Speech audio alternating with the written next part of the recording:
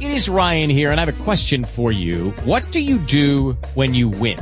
Like, are you a fist pumper, a woohooer, a hand clapper, a high fiver? I kind of like the high five, but if you want to hone in on those winning moves, check out Chumba Casino. At ChumbaCasino.com, choose from hundreds of social casino-style games for your chance to redeem serious cash prizes. There are new game releases weekly, plus free daily bonuses. So don't wait. Start having the most fun ever at ChumbaCasino.com. No purchase necessary. VGW Group. Void where prohibited by law. See terms and conditions. 18+. Hello, it is Ryan, and we could all use an extra bright spot in our day, couldn't we? Just to make up for things like sitting in traffic, doing the dishes, counting your steps, you know, all the mundane stuff. That is why I'm such a big fan of Chumba Casino. Chumba Casino has all your favorite social casino-style games that you can play for free anytime, anywhere with daily bonuses. That should brighten your day a little. Actually, a lot. So sign up now at ChumbaCasino.com. That's ChumbaCasino.com. No purchase necessary. VGW Group. Void where prohibited by law. See terms and conditions. 18+. This episode of Golf Smarter Mulligans is brought to you by DynamicGolfers.com. Last week, I introduced you to one of the specialty programs that you get once you sign in for Dynamic Golfers, and that's their 7-month strength training videos. But today, I want to let you know that they also have videos to help with injuries. Of course, if you have any type of injury, always consult with your medical professional first. But there are some injuries that are common among golfers. Dynamic Golfers programs are meant to serve as a solution to common nagging pain points that most golfers experience. Each program varies in length, but most are meant to be repeated over time. The routine combines both mobility and strength movements, including working on your thoracic spine with postural movements. There is a 5-day program that includes videos that are only 10 to 12 minutes each and focuses on golfer's elbow with stretches for your wrists and shoulders. And lastly, at least at the time that I'm recording this, they offer workouts for both hip and knee pain. And by increasing mobility in the hips, hamstrings, quads, calves, and lower back, you'll be strengthening the hip flexors, hamstrings, quads, glutes, and your core. Now, interestingly, before I started doing Dynamic Golfers each day, I was having a lot of pain in my left knee after playing tennis with my son. I played a lot of tennis as a kid, but hadn't played in at least 20 years, and I'm not a runner. So this pain lingered for months, and I thought I surely needed to get a cortisone shot. But before my doctor agreed to do that, she wanted me to see a physical therapist. And after I spoke to the PT, I was given a daily stretch routine to strengthen my glutes. And sure enough, I was pain-free in 2 weeks. Then I started doing Dynamic Golfers, and I'm feeling great. So if you want to play better golf, work on the most important tool in your bag, your body. For only $9.99 a month, less than a sleeve of balls, join golfers worldwide that make Dynamic Golfers part of their daily routine. Go to dynamicgolfers.com/golfsmarter now to get a 7-day free trial and 15% off your membership when you check out using the coupon code GolfSmarter. Again, that's dynamicgolfers.com/golfsmarter. And remember, to get the discount, enter GolfSmarter at checkout. I'll have links on our show notes, and also there's a link right at the homepage at golfsmarter.com. Welcome to Golf Smarter Mulligans, your second chance to gain insight and advice from the best instructors featured on the Golf Smarter podcast. Great golf instruction never gets old. Our interview library features hundreds of hours of game improvement conversations like this that are no longer available in any podcast app. My caddy says we've got about 205 to the flag. I get over it, and I'm in a complete blank. I can't see anything, and I hit this wild duck hook into the crowd, and it hits a man in the shoulder. So I walk over there, and this older man has got his shirt rolled up, and there's this big golf ball welt. And now the crowd's kind of buzzing, and the marshals are saying, people clear back, he's got to hit his next shot. And I take the swing, and I hit this wicked skull blade, and it goes in the crowd in the grandstand and hits this lady in the leg. Okay? I'm sorry. So now- Comedy of errors. I don't Go think you ahead. should be Yeah, laughing go for ahead and that laugh. lady. It is pretty funny. So now I'm back in the gallery, and the Aussies have been drinking beer all afternoon, and I'm getting the comments from the Aussie crowd. Of course, I've got the big Canadian flag on my bag. They know exactly who I am. They're calling my name, and the guys up at the grandstands are saying, "Are you done yet, mate?" With another interview from the archives of Golf Smarter, here's your host, Fred Green. Our guest today is Jon Haim, who played tour golf for 6 years around the world before realizing what he really could or couldn't accomplish as a professional golfer. We talk a lot about developing your mental game on the Golf Smarter podcast, but Jon contends that success has more to do with your emotional state to enhance your performance in golf or in business or even in life than we realize. He also has a great yet painful story about his most humbling moment on the tour. Crack me up. His book is called You Are a Contender, using Skype from Canada. Welcome to the Golf Smarter podcast, Jon. Thanks, Fred. Great to be here. Thank you so much. Thank you for sending me your book, You Are a Contender. I appreciate you giving me an opportunity to review it before we had a chance to speak. I really wanted to talk to you about your experience in tournament golf. Tell me, what level you achieved and what kind of success you had once you got there.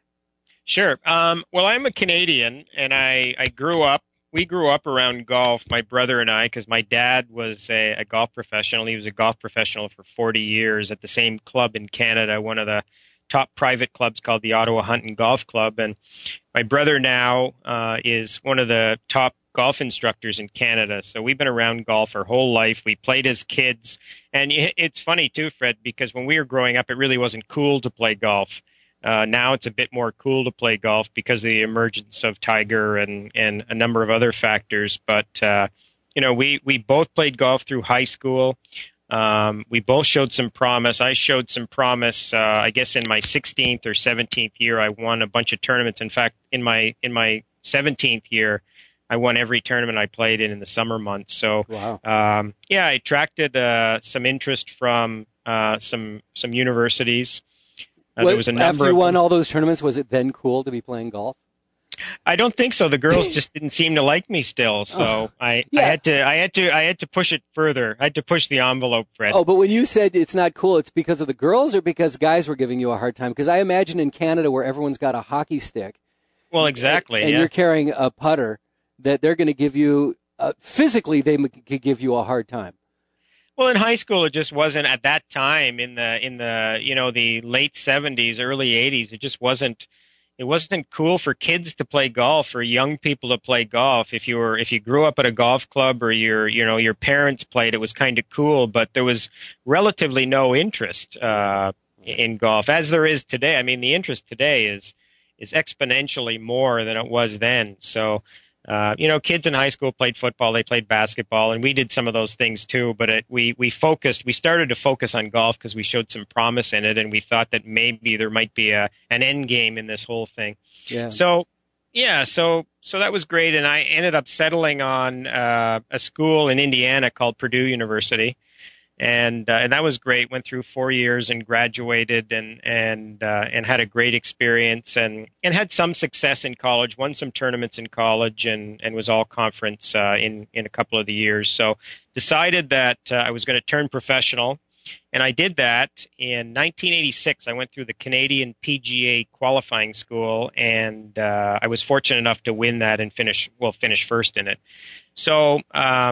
My plan was to go and play tournament golf, and the winning the tour school gave me a card to play basically anywhere I wanted except for the PGA Tour and the European Tour. So I kind of carted myself and my golf clubs off to Australia and lived there for about a year, played the tour over there, and then over the course of the next 6 years, I played tournaments everywhere. I played the Canadian Tour, I played the South African Tour, I played the Asian Tour, I played the Australian Tour again. I played some satellite circuits in the United States and played a lot of golf over the 6 years, but never truly got to where I wanted to go, which was obviously everybody's dream, which is the PGA Tour in the United States. And I went through the qualifying school, got to the second stage, and after my 6th year, I decided that was it. it becomes a financial crunch a little bit too when you're playing professional golf, and there was a bit of a financial crunch for me, and I was just disappointed and down, I guess, that I didn't get to where I wanted to go after that amount of time. I thought I could do it, and so that was it. So that's my background in golf. Well, I'm curious, if you don't mind me asking, Sure. in the 6 years that you were touring around different countries, playing in different tours, what level of success did you achieve? Well, I had some top 5 finishes in tour events. I was good enough to do that. I never won a tour event. I had a lot of good finishes, but this is where the book comes in, and this is where a lot of the stuff that I do around performance comes in. I never got close to where I thought I should be. And just a quick story, when I first went to Australia, I played in the first 2 tournaments over there. And you know what? I played quite well. I made the cut in both. And had some success and made a little money, and kind of thought to myself, hey, this professional golf thing's a piece of cake. I'm going to, no problem. So easy, squeezy. Oh, this is easy. Yeah, that's a bad word, easy. Don't ever say that. So then the third tournament was totally different in that we moved to the big city. We moved to Melbourne. Greg Norman, who was the number 1 player in the world, showed up at this particular tournament, and everything changed. The dynamic of everything on the tour changed because, Norman was the guy. He was the savior in Australia. He was the best in the world. He was charismatic. He was really something. The first time I stood next to him, I couldn't believe it. I mean, he looked like some sort of a god or something, So, yeah, and the first couple of rounds of that tournament, I played very well. Yeah, that's got to be so intimidating and have such an impact on your game. Oh, for a young person especially, Fred, it's crazy. Especially, I drove in my 1970 Toyota Corolla, and Greg Norman flew in a helicopter and landed right beside the first tee. You know what I mean? Yeah, I can tell. So, but it was okay because I was very nervous the first couple of rounds, but Norman was kind of playing at the other end of the draw, and I could kind of go about my business a little bit, and. We shot one, the same score or one off from each other after 2 rounds. So the third round, I go out there and there's people everywhere, Fred. It's chock-a-block. I swear half the city of Melbourne was out watching. They predicted 30 to 40,000 people. So I'm going from, a tournament that has 500 people now to nothing I've seen before with 40,000 people. So I get out there and I go into the locker room and I change my shoes, and my hands are shaking tying my shoes. So that can tell you how nervous I was. And then I went out to the driving range and wasn't real focused because I was practicing 2 down from Norman. So I was spending more time watching him. And I got up on the first tee and didn't hit a very good tee shot and started off not very well. And Greg was playing right behind me in the group behind me. And this is where this whole idea that we can talk about here, the whole idea of emotions and what emotions can do to you. And my emotions were knocking me all over the place on the golf course. And I got around and I was about, 4 or 5 over par, I think, coming to not very good because I throw all the shots that I had picked up in the first 2 rounds, I had given all back already in the third round. So I get to the last hole and it's about a 440-yard par 4, and there's people lined 10 deep down both sides right to the grandstand behind the green at the end of the hole.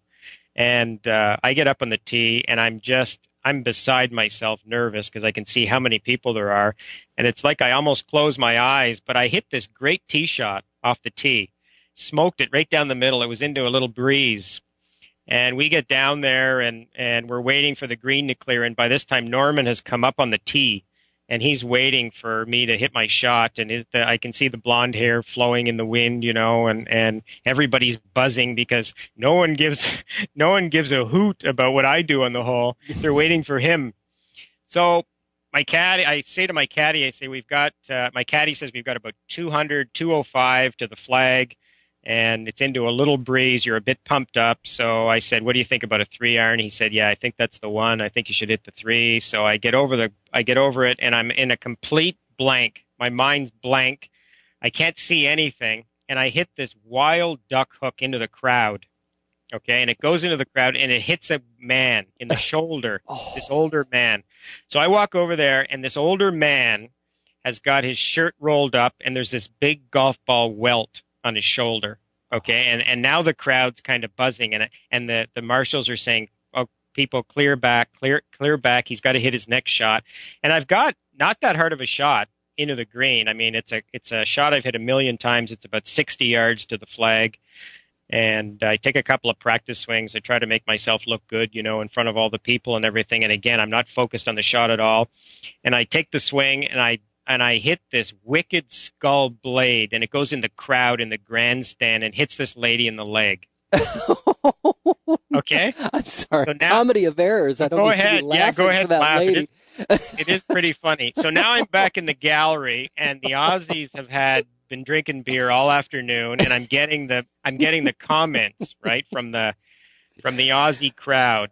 Go back to Canada. Of course, I've got the big Canadian flag on my bag. They know exactly who I am. They're calling my name, and the guys up at the top at the grandstands are saying, "Are you done yet, mate?" And, so now. Yeah. So now I've got to drop a ball. Now I've got to drop a ball at the edge of the, back away from the green, just off the edge of the green. I've got about 100 feet down to the flag. The flag's on the front left. And is Greg Norman's presence just looming over you at this point? Oh yeah, well he's among walking up other the fairway. things. Yeah, he's walking up the fairway to his next shot, and people are just thinking to themselves, "Get this guy out of here. We just want to see Greg hit the next shot." So I have this 100. Oh no, you are so much more entertaining because he's going to hit the ball, put it in the middle of the fairway, put the ball on the green, one, maybe two putt, and he's gone. Right? You're entertaining. This is fun, especially for a drunk beer. crowd. Yeah, for the guys drinking beer, I guess I was pretty entertaining. So then I go to hit the next shot. It's an easy shot. All I have to do is get it rolling on the green. It'll roll down the flag somewhere, and I hit about 6 inches behind it, and I flub it about a foot. And now I got to hit the same shot, and I sort of fluffed it a bit again, and then hit it too far, almost over the green, and took 2 or 3 putts, and ended up making an 8 or a 9 on a par 4 on the last hole, and embarrassing myself to absolutely no end. So just went down and sat in after I signed my scorecard, sat in a little ball of depression, trying to figure out just what happened. Probably one of those portable urinals, right? The portable toilets. That's where I should have been, so no one could laugh at me on the way by. There's that guy. He just made 9 on 18. Judy was boring. Hello. Then Judy discovered ChumbaCasino.com. It's my little escape. Now Judy's the life of the party. Oh, baby, mama's bringing home the bacon. Whoa, take it easy, Judy. The Chumba life is for everybody. So go to ChumbaCasino.com and play over 100 casino-style games. Join today and play for free for your chance to redeem some serious prizes. ChumbaCasino.com. No purchase necessary. Void where prohibited by law. 18+ terms and conditions apply. See website for details. With the Lucky Land Slots, you can get lucky just about anywhere. This is your captain speaking. We've got clear runway and the weather's fine, but we're just going to circle up here a while and get lucky. No, nothing like that. It's just these cash prizes add up quick. So I suggest you sit back, keep your tray table upright, and start getting lucky. Play for free at LuckyLandSlots.com. Are you feeling lucky? No purchase necessary. Void where prohibited by law. 18+ terms and conditions apply. See website for details. When I look back on my career, my career was quite inconsistent in that some weeks I was okay and other weeks I wasn't okay. Sure. I That's let golf. the emotion. Yeah, that's golf, but it's also I always, not always, but many times I let the emotions, my emotions inside of me, get the best of me. And when you're performing, you just cannot do that. You have to be in control. Sure, And sure. that's Now, did Greg Norman, did you have any contact with him after the round, after he finished 18? Yeah, he kicked sand in my face right No, after. come on. No, I'm just kidding. What a class act. But you know what? I did play with him on 2 occasions. I played with him like as the tour went on. I played with him in a real round, and I played with him in a practice round. And it was a little bit better, but it was still I was still very, very uncomfortable. In the practice round, not so much. In the real round, when the pressure was on, very uncomfortable. Did either of you bring up that moment? When no. The other time? No way. No, because you know what, Fred? When I think about it, at that time, I didn't really realize how bad it was. And when I reflect on it and you know, talk about and think about what really happened in my career, you know, and why I didn't get to where I wanted to go, you know, a very, very big part of it was because of what I'm just talking about. You know, I you know, this whole concept of self-awareness, I didn't really know, you know, there was so many things I didn't know about myself. My dad was always my coach. I was away from home. I really didn't have a coach. You know, I wasn't sure what to really practice. I didn't have a great plan. I didn't really have any defined goals. It was just take your clubs and go and see how you could do. And I think that's with a lot of the top performers, certainly that I work with. It's funny because I work with these people and I sit down with them and you know, they open up their desk and out they pull out all their goals. They're all written down. So, you know, I never had that. I didn't know how these emotions were impacting me. I didn't know what they were, what the emotions were. So I couldn't do anything about it. And all these little pieces that kind of separate, you know, the really top people from the average guys like I ended up being in professional golf. These are all little pieces that I didn't have. And they're all related to, if you want to call them the mental game, yes, emotional game, whatever you want to call it. It's all blended together. So I need to go back for one little thing that you slipped in there. Yeah. While you were describing that blow-up hole on 18, and you were saying before you hit that second shot that went errant and hit the old man in the shoulder, you said, my mind was blank. That intrigues me because so often I speak to mental coaches that say you can't have things going on. You gotta clear your head before you step up to the ball and not be thinking about all these different shot thoughts.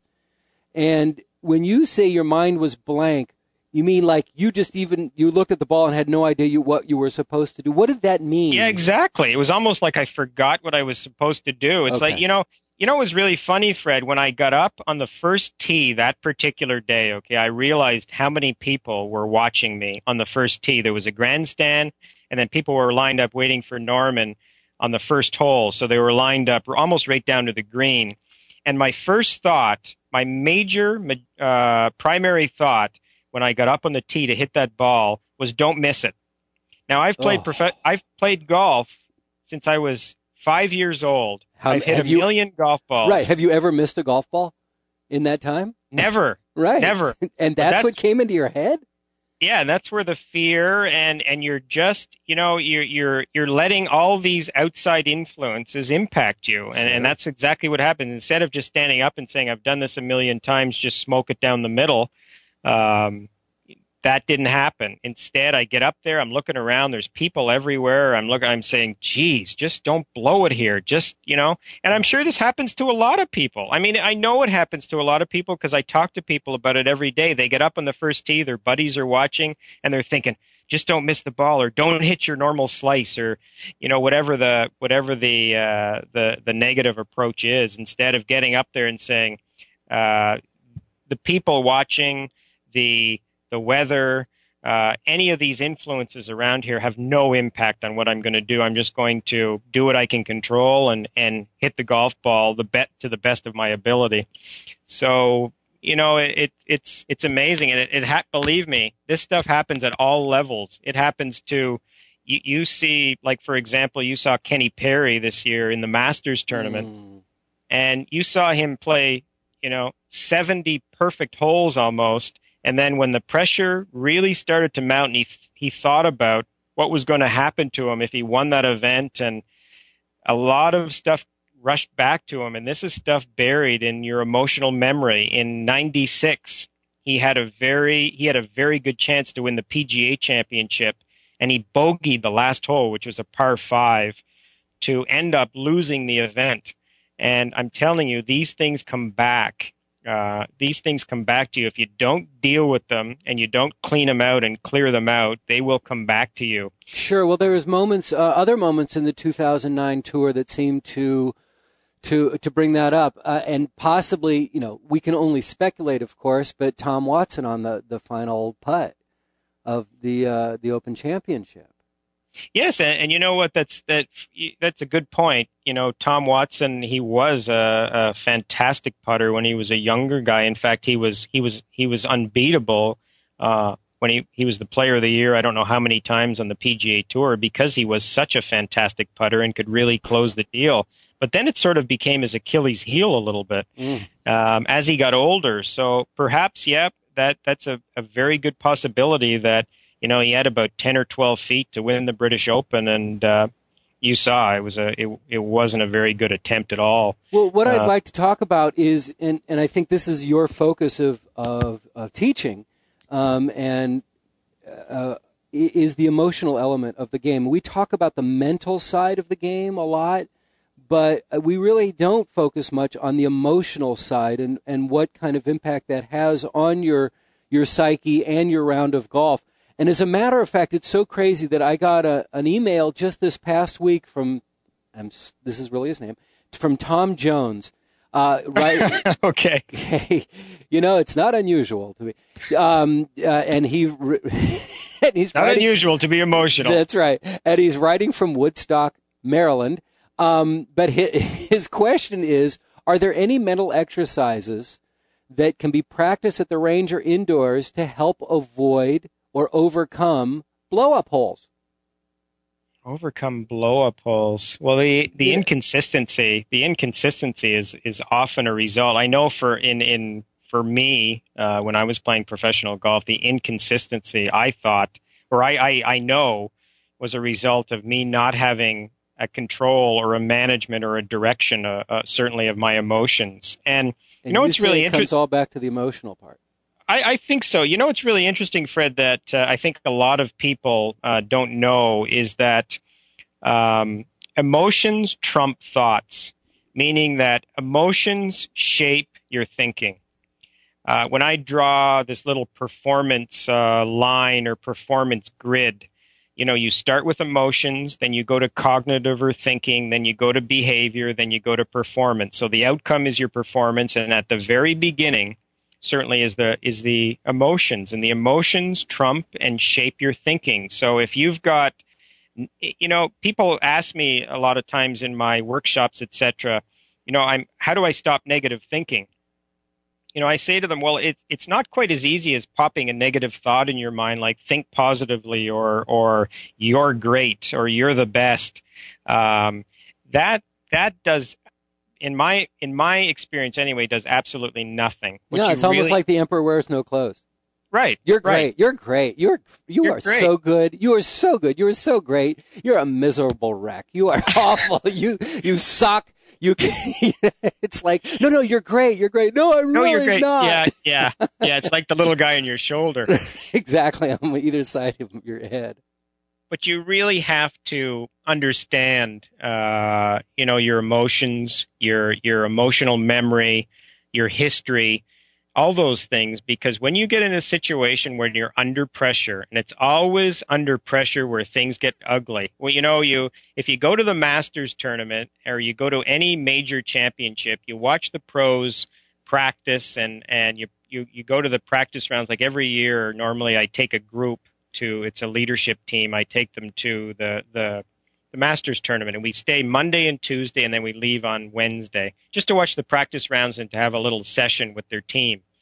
It's really interesting. We go out and we watch these guys. We watch them putt. We watch them chip. We watch them hit balls. We watch them on the course. We watch them learn the golf course. We watch them talk. Everybody's relaxed. Everybody looks great. Everybody is at their best. Normally guys are peaking for the major championships, so typically everybody looks pretty great. I always ask my group to pick who they think is going to win the tournament. And then we get together on a phone call on Sunday and chat a little bit about it after the tournament and just laugh about how far away we are from actually picking the winner. And, you can't tell from the visual, the talent, how a guy is playing typically. In the practice round days, you can't tell because the pressure becomes so intensified when it goes from Thursday to Friday to Saturday and then finally Sunday. There's very few guys who can really, get it together and close the deal when the pressure intensifies and the distractions are at the peak on Sunday. And that's the sad reality and the tragedy for many athletes is some have this tremendous talent and are great, but, when it doesn't really count, but when it does really count, they struggle. And it's a good example. This Masters thing is a very good example because we're never close to picking the winner. Typically we leave Tiger Woods out and we pick other players. But, you'll see Ernie Els, and he'll look at Ernie Els. He looks amazing. There's no way he can't do well in this tournament. Right. And then you'll see him at the end on Sunday, you'll see 37th place or something,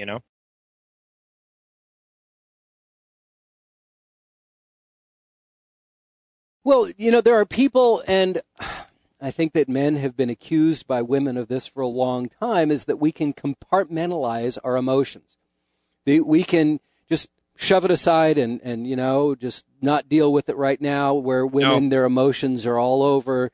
It controls them in many ways, and I'm really sorry if I'm offending anybody when I say this.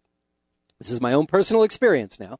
But, that emotions can take over a lot of different things where men are able to just okay, wait, I don't need to deal with that right now, so I'm not going to. But on the golf course, there's so many different things going on in your head and on your body that your emotions, and again, we don't talk about it as emotions, but they really can have a tremendous impact on what happens during the round. Huge. Absolutely huge. Fascinating.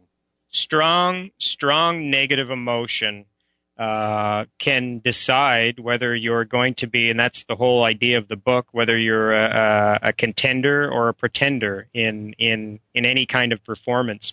It's interesting, Fred, because this whole Tiger Woods thing, Tiger Woods, probably the last 2 to 3 years has had a tremendous amount of emotional turmoil in his life and things he's had to deal with. The death of his father, getting married, the whole emotional, turmoil of getting married, having kids, having basically the PGA Tour on his shoulders every week, and that whole burden becomes greater and greater, I think. So who's Tiger Woods? Oh, he's some guy. He's a pretty good I've never player. heard of him before. I'll send you his bio. Send you his major championship bio. It's called encyclopedia bio. Yeah. But anyways, you can see over the past 2 or 3 years on the golf course that Tiger Woods has become angrier and angrier. And you could see in Australia, that one little incident in Australia really showcases and highlights, outside of all the swearing on the course and he really gets angry sometimes on the golf course. But in Australia, he kind of threw his club down and went into the crowd and hit somebody. And they passed his club back, and he just went over and picked up his club like nothing ever happened. Didn't look in and see that it hit a kid, Didn't do anything. Just kind of move forward and these sorts of indicators to me are really show that Tiger really hasn't dealt with a lot of this emotional stuff that's gone on in his life, and it's impacting his performance. Now you can say that Tiger did have a great year last year, and by anyone's standards, he did. He won golf tournaments, but he didn't win any major championships. And that anger factor, especially in the major championships, that frustration, the anger, these things that are coming out, because I believe he hasn't dealt with a lot of these other things on the other side. And when he does deal with those things, I think it'll free him up a little bit, and he'll not only perform better, but he'll enjoy it more too. That's really interesting because there's been speculation. Where's Tiger? Where's Tiger? And some have said maybe that he's in a rehab program for sex addiction. Maybe, in fact, he's in a program to help his emotional state. Well, I hope he is, and I hope he doesn't think that he's beyond that, because he's a human being, and everybody needs that. We're all emotional beings. We're driven by our emotions, and you have to deal with these things. That's like in the book, I asked people to do an emotional inventory and write down all their big negative experiences and all their big positive experiences, and work on that a little bit, because if you're if you're a top performer, you're an elite athlete, or whatever it is in your life, it doesn't matter. We're talking about golf today, but it could be anything. When things get a little hot, when the heat's turned up, when the pressure's turned up, this is going to come out. So you really need to deal with it. You know what's really interesting too, Fred? We assess people in emotional intelligence. So we've assessed thousands of people at conferences, my workshops, golfers, everybody. And the average person, out of all the people we've assessed, 8 out of 10 people do not have an adequate level of self-awareness. 8 out of 10, if you can believe it. Wow. Meaning that people don't really understand how their emotions impact them. And unless you do, I think it's you're going to have difficulties, certainly on the thinking side, and that goes right into behavior. You see Tiger's behavior that we just talked about, and you can. There's so many other examples, and then it goes right into the performance. So it's that chain of performance there, and like I said, it really starts with back at the emotions and the fact that a lot of people don't recognize those emotions. There's a lot of other attachment to self-awareness too, your values, your goals, expectations, a lot of things tied in there that we work with people on, but it's a big area for sure. Well, it's amazing, and I think that is what the Golf Smarter team members are all going to be interested in, is how to fine-tune their emotional toolbox and figure out ways to, as Tom was asking, we don't have obviously a specific mental exercise to avoid those blow-up holes, but it's an entire, well, listen, there's a book, and John wrote this book. It's on Amazon. Actually, we're going to have this book available in our Golfers Mart of golfsmarter.com. It's called You Are a Contender, and it's written by John Haim. Really interesting stuff. John, we wish you the best of luck. Give us a couple of websites or one website you'd like to share with us that everyone should go check out. Sure, Fred. And just to take off a little bit on what you were just talking about, in the book we've developed some tools for some people: emotional spiral, emotional inventory, and emotional caddy that can kind of help you deal with your experiences in a better way. And in the book, we also talk about, or I also talk about, I guess I wrote it, so I shouldn't say we, but I wrote the book. So blame it on somebody else. Yeah, exactly. So I talk about, the differences between contenders and pretenders, and what pretenders do and what contenders do, and what the significant differences are. But yeah, I love that part. I love that part. I think what makes the book fun is that we do have solutions for people and some tools that they can kind of grab onto, and that's what I was trying to do. And Fred, you do a great job on this podcast. I just want to say that. Oh, John, that's very nice of you, but unnecessary. Thank you. I appreciate that. No, it's you're good at what you do, and the time goes quickly. So that means that I'm enjoying it. So it's great. Well, I hope the audience feels the same way. Yeah, yes, me too. Perfect. John Haim, thanks so much. You are a contender, and what crosses my mind when you bring that up is if that any golfer out there, any listener out there has, say, teenage children that are athletes. This is huge. I got to believe if there's a way that you can communicate, because I know how tough it is with teenagers, but if you can communicate with your teen to expose them to something like this, if they're athletes and they're having issues with their emotions getting in the way of their performance, and who hasn't seen a teenage athlete let their emotions get in their way, this may be a way to give them a tool to work on their own, so they don't have to do it with you, that they can maybe realize for themselves how valuable a tool this could be for them. You know what? And if you can introduce it now to a young person, it's going to help them so much down the road. So they'll learn it through the game of golf, but it's going to be vital to them in everything they do, because I work with MBAs, et cetera, too, and they have great technical skills, but often this is the piece that they're missing to be very, very successful. So it's a very useful thing to know how to do.